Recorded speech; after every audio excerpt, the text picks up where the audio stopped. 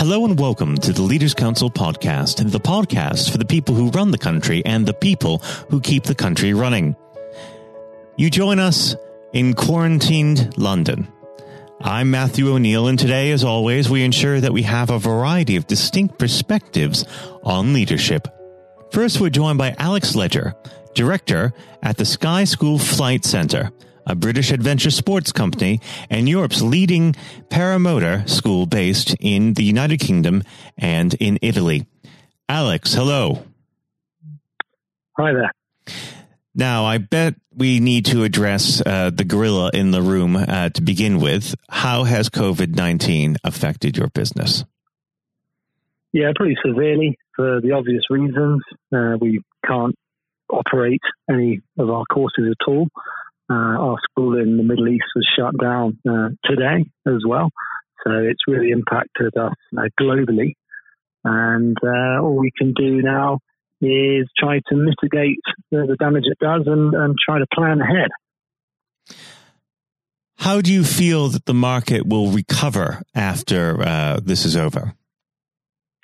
Well, that's a good question. I think we have a very big client base who have already booked on either a course or one of our trips, and obviously they're chomping at the bit to get in the air. That's what they want to do. That's what they share our passion for. And I think the moment the quarantine is relaxed, I think that's what they're going to want to do. It's just a matter of when and where. All right, let's move on to the subject of leadership. I always like to start this conversation off with a very simple question, which sometimes has a rather complex answer. What does the word leader mean to you? So, for me, in the adventure sports world, I suppose it's very similar to the majority of other industries. It's about giving direction. It's about building and managing a team. And as I've learned of late, it's about bringing in people who actually have skills that you don't, and empowering them to run, or in my case, fly. And the lesson, I suppose, that I've learned in leadership is finding people who share the same values and standards and the same joie de vivre, so to speak. And in that case, it's the passion for what we do. Passion is important, but also I'd imagine easy working relationships. How do you find a way of mitigating conflict within the workplace? So we operate a very kind of open loop system, which is prevalent in the airline or aviation industry. So should there be an issue, you can raise that. Doesn't matter what your background, what your history, what your position in the team. It's about being able to have an open discussion without any fear of any comeback, because by doing so, it encourages people to actually speak up and raise things which in other environments maybe they cannot do, and that ensures that we remain safe and professional, which is our two main goals. And I would imagine within your industry, safety is absolutely paramount. What are some of the steps that you take to ensure client safety and staff, of course? So a lot of it's about following very simple, tried and tested SOPs. So you're going to be making sure that each student and instructor has gone through the relative process in order to be able to either deliver the training they're providing or to be able to proceed to the next level in their flying progression. So from an instructor's point of view, I'm a big fan of leading by example. So in order to be the best instructor you can be, you need to be dotting your I's, crossing your T's. It can't be a case of, do as I say, not as I do, because in our world, people will copy what the instructor does. So it's a very important leadership style to ensure safety, that we practice what we preach. Now, of course, that comes down to the same aspects of being consistent, and consistency is incredibly important in leadership. Let's go back to the beginning of your career when you first started out in the world of work. Were there any particular examples that you followed to make yourself the man you are today? My father was a big influence on me.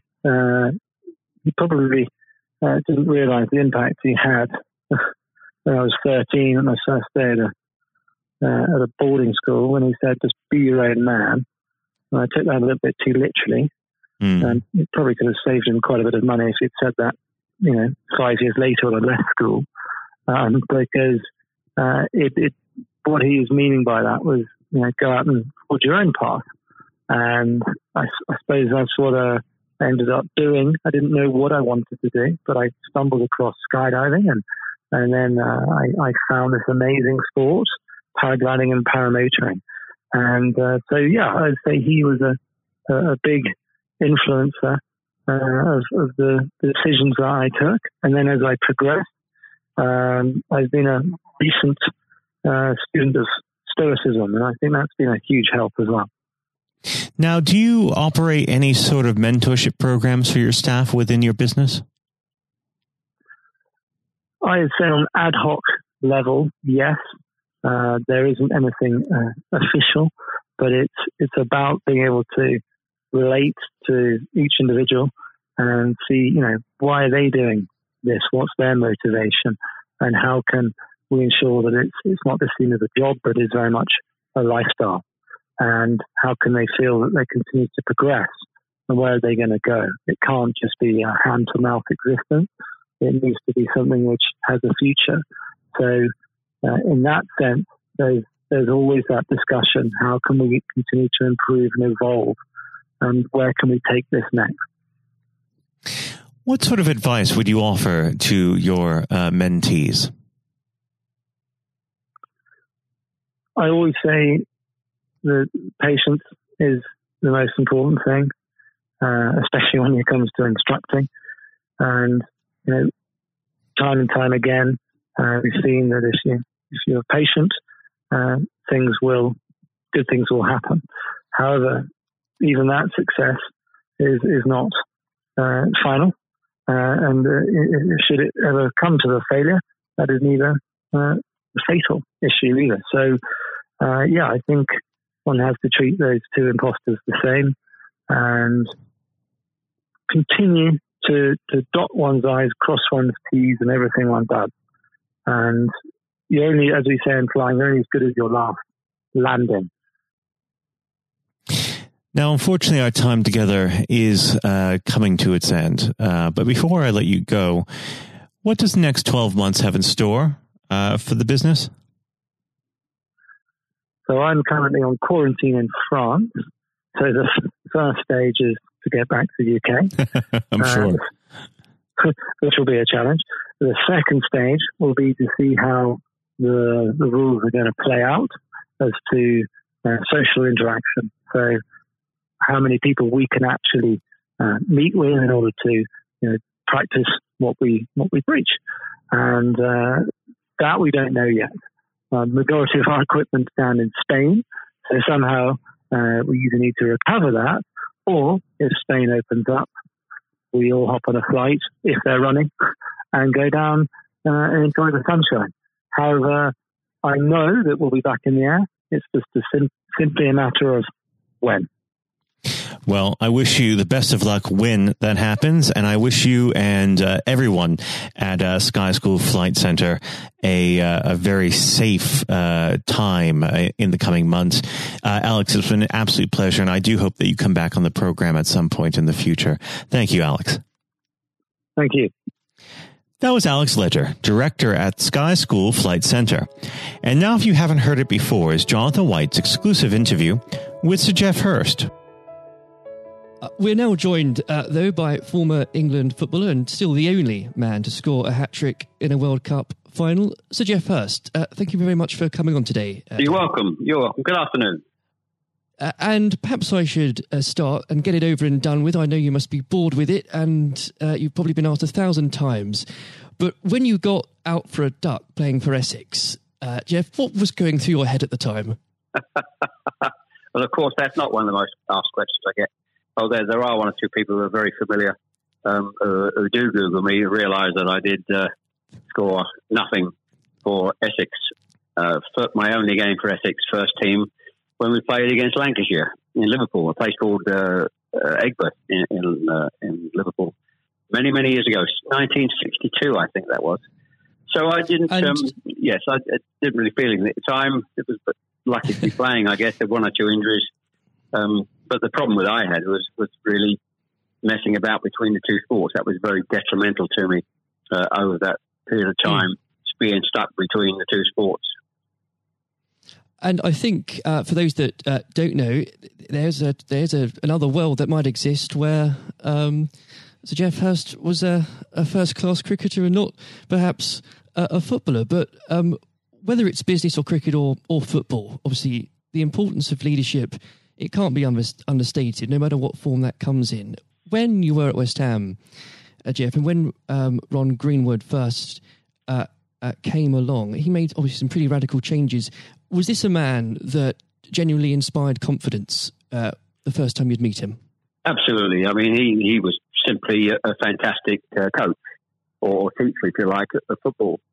And the quite always mentioned when we talk about Ron Greenwood, Harry Redknapp, who was played under him and has been very successful as a player and the manager over many years. He's come across many coaches, of course, and managers during his time over years, I guess.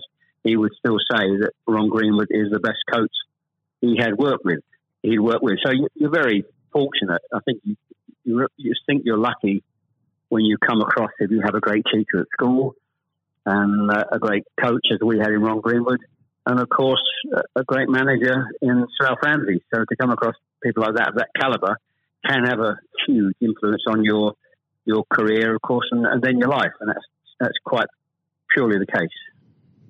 Absolutely. And in those early days at West Ham, with a manager like Ron there, it's also important to have confidence with your other players. And of course, they become your friends. Who did you look at the time to inspire confidence in yourself? Was it Peters? I think probably, I was very fortunate to play with the calibre of the players I did. Again, extremely fortunate to play with the captain of England and West Ham and Martin Peters, who was a fantastic player. And as far as Martin's concerned, I think sometimes he didn't quite get the recognition he deserved. What a wonderful player he was. In terms of inspiring confidence, I always probably say that the biggest influence for me, I guess, would be the captain, Bobby Moore.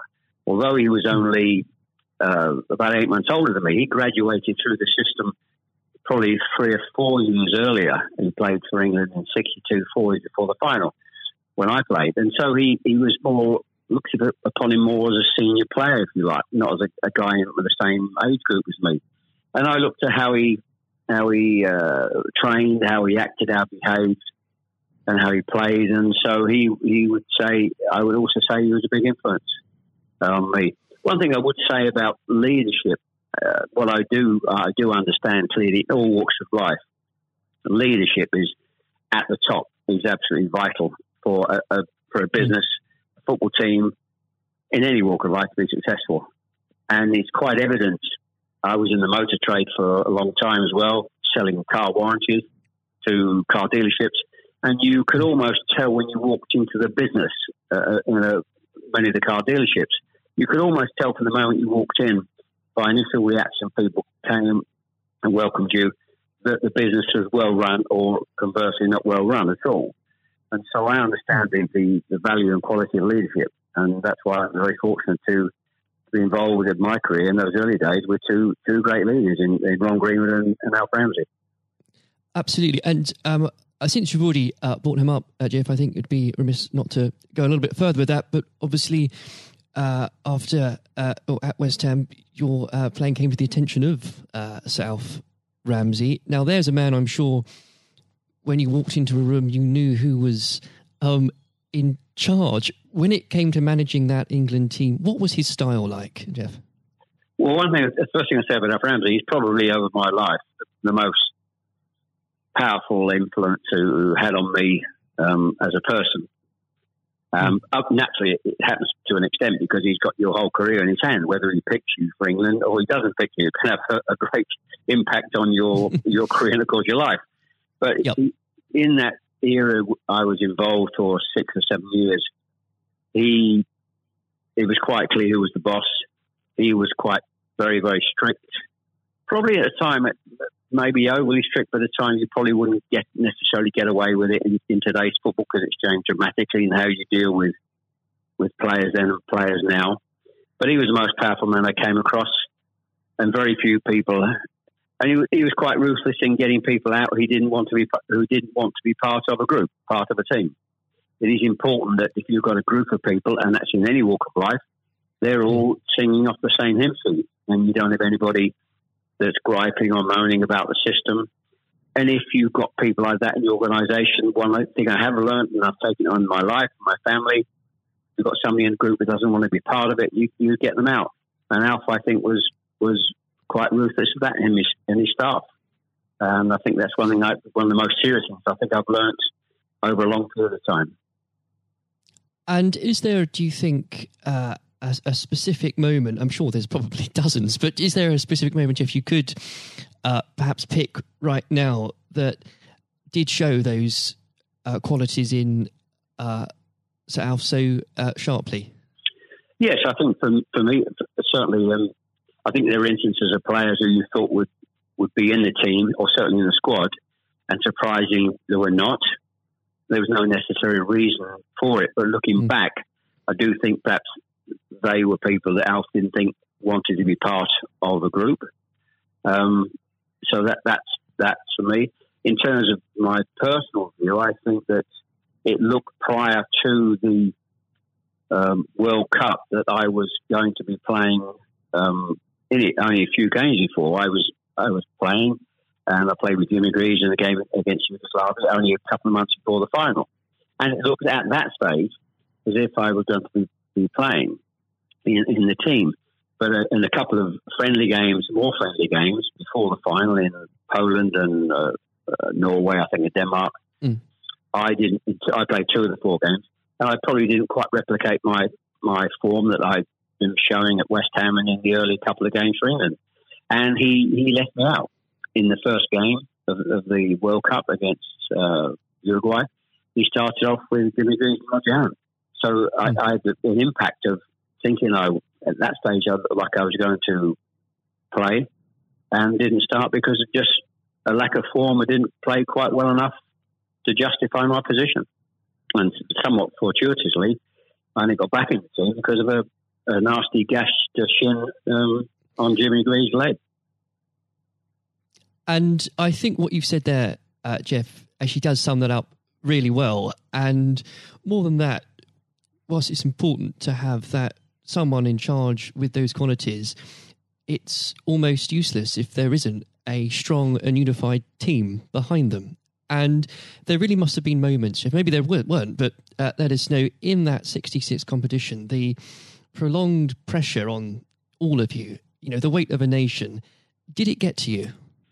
Oh, not for me personally, no. I think, and I don't, not for me, not for a second. I think I was just happy to be involved in the squad initially. Not at all. You're not aware of the magnitude of the occasion, really, looking back out. So I never really felt, people talk about pressure a lot, and it's there, and players talk about it in life.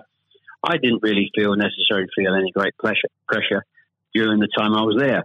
And what is also important to say about Alf Ramsey, the people he left behind, that were left in the squad after he moved 1 or 2 players out, the squad were a bunch of very hard-nosed, professional, top-quality people. And that was, again, the leadership that Al showed. He got people in together that were very, very strong personally.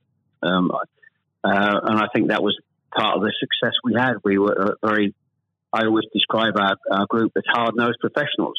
We have some great players, but overall they were great hard-nosed professional players. and great quality people who we've kept in contact with, over the years. And Jeff, I've got to ask, and I'm not making this up, I've genuinely heard that people do ask you whether or not you realise there were people on the pitch at that moment. I imagine you were busy on something else. Well, I did some theatre shows last year. They've gone fairly well, and we're going to do a series of theatre shows, in fact, starting this week, over the next 2 or 3 months. And at the end of the theatre shows, we have about 20 minutes where we allow the people in the audience to ask questions. And I won't mention both. They're too long to talk about both questions. The other one's a really stupid one. It's too long for me to tell you. It's absolutely ridiculous. But the other ridiculous question I get asked, did I realise there were people on the pitch? And of course I jokingly say, yes, I was just about to shoot to score the goal. And I looked round, put my foot on the ball, and looked round for a little while and said, oh dear, there are 6 or 7 people running on the pitch. So I've been asked that once at one of the theatre shows. So I make a joke about that and saying, yes, I put my foot on the ball and waited to just have a glance round, Maybe it does prove there are things such as stupid questions, really. Oh, yeah, there certainly are. I've got another one which I won't bore you into. It's too long to tell you. I was in a Jersey or Channel Line, Jersey or Guernsey 2 or 3 years ago, and most stupid, irrelevant questions, absolutely nothing to do with football whatsoever, which was absolutely, but I can use that now because it is quite funny.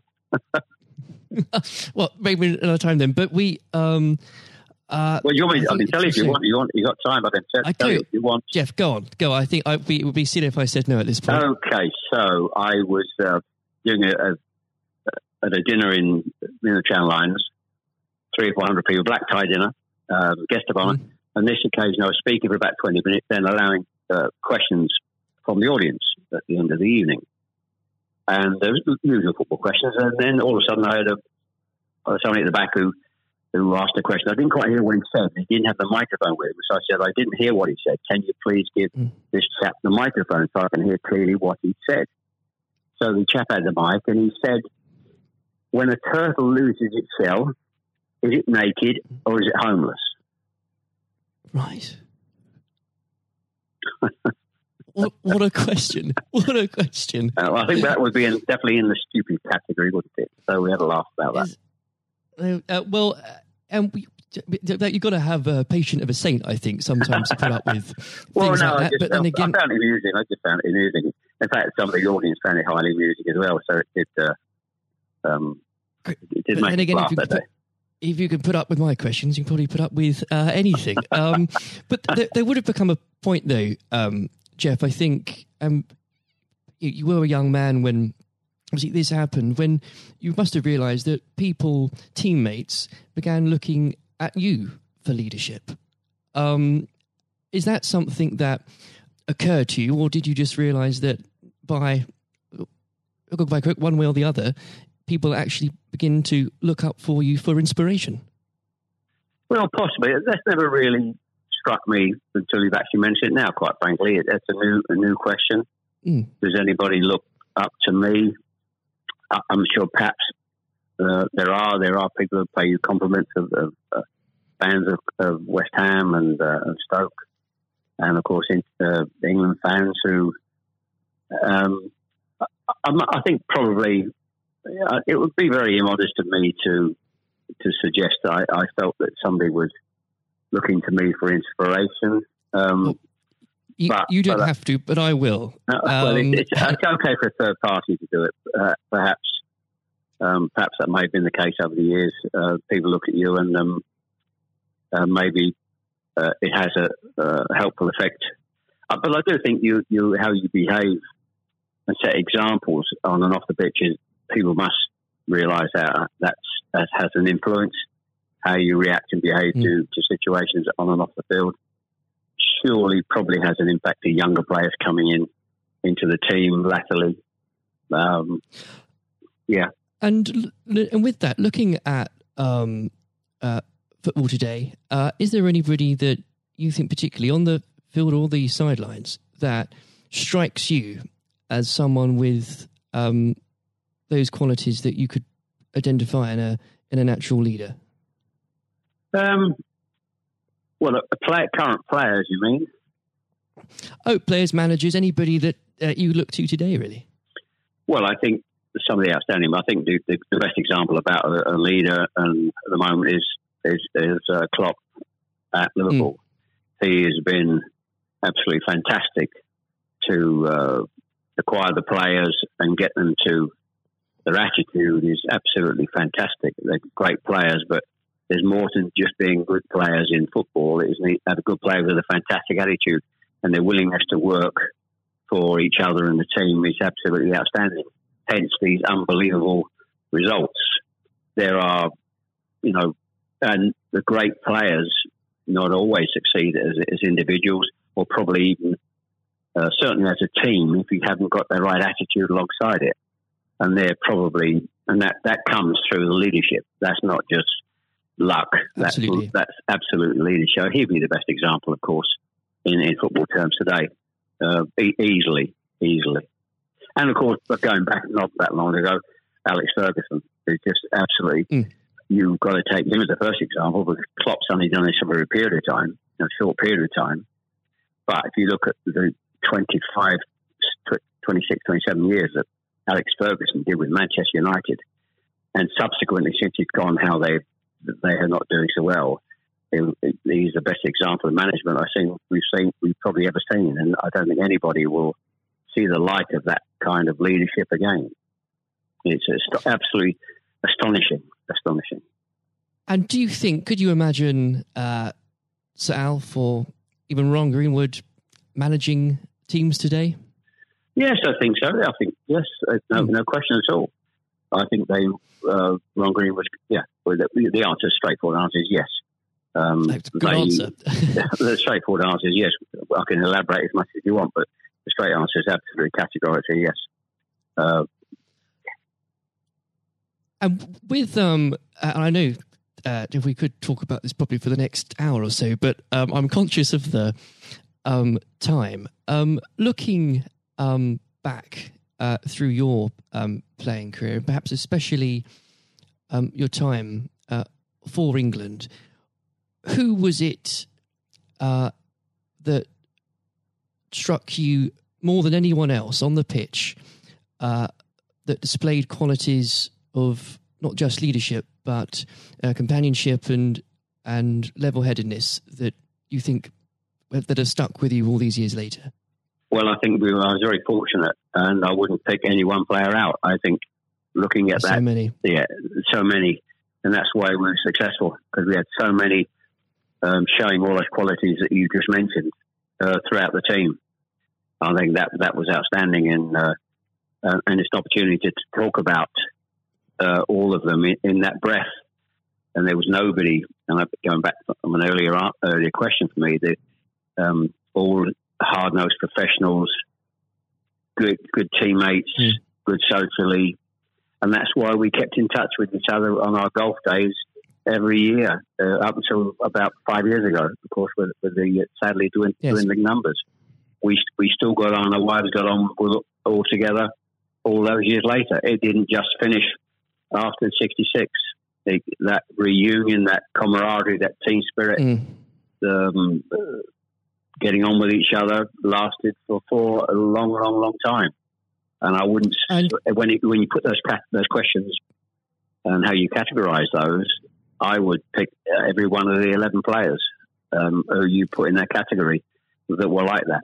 There was nobody else. They were all outstanding. And I think that was a big part. I can't stress how big a part that was. And I've said that many times, for the success of the team. We had some great players. We had some great players, of course. But without the attitude alongside that, going back to an earlier question, we wouldn't have been as ultimately as successful. Exactly. Without that, the whole will never be greater than the sum of its parts. But with it, yes, the word is team. The word is team. Absolutely. And I always use the word team when I talk. Sometimes together, everyone achieves more, and that's the same in any walk of life. That's fundamental. And lastly, Jeff, looking if you were to give advice, and whether this is in sport or business or indeed any other walk of life, what would you identify, if you can, as the key tenant that you can't go without in terms of leading a team, no matter what that team is? Single-mindedness, dedication to the job, thinking about that role, that job in leadership all the time. It's a huge part of your life. I don't think you can switch off when you're in business at the top level or sport at the top level. You may, have a couple of weeks holiday, but I'm even sure if these top managers and leaders in all walks of life are away on holiday on a beach somewhere warm, I'm sure they will not switch off for 2 weeks and completely not think about their role as the boss of an organisation. And I think you're completely focused. You're always thinking about things, thinking about improvements, and it's just dedication and tuning your life to being successful. Excellent. Well, Jeff, on that point, thank you very much for joining us today. You're welcome. Very good nice to have a talk about this and just go over the past and just refresh my own memory about the quality of the players I grew up with. Excellent. Another time, it would be great to talk again. Thank you, Jonathan. Thank you. This has been the Leaders Council podcast. Thank you for celebrating excellence in leadership with us. I have been your host, Matthew O'Neill. Until next time, goodbye. Thank you for listening to our podcast. The views expressed within the podcast do not reflect the views of the Leaders Council of Great Britain and Northern Ireland, its parent company or subsidiaries, members of staff, other guests, or any other person therein associated.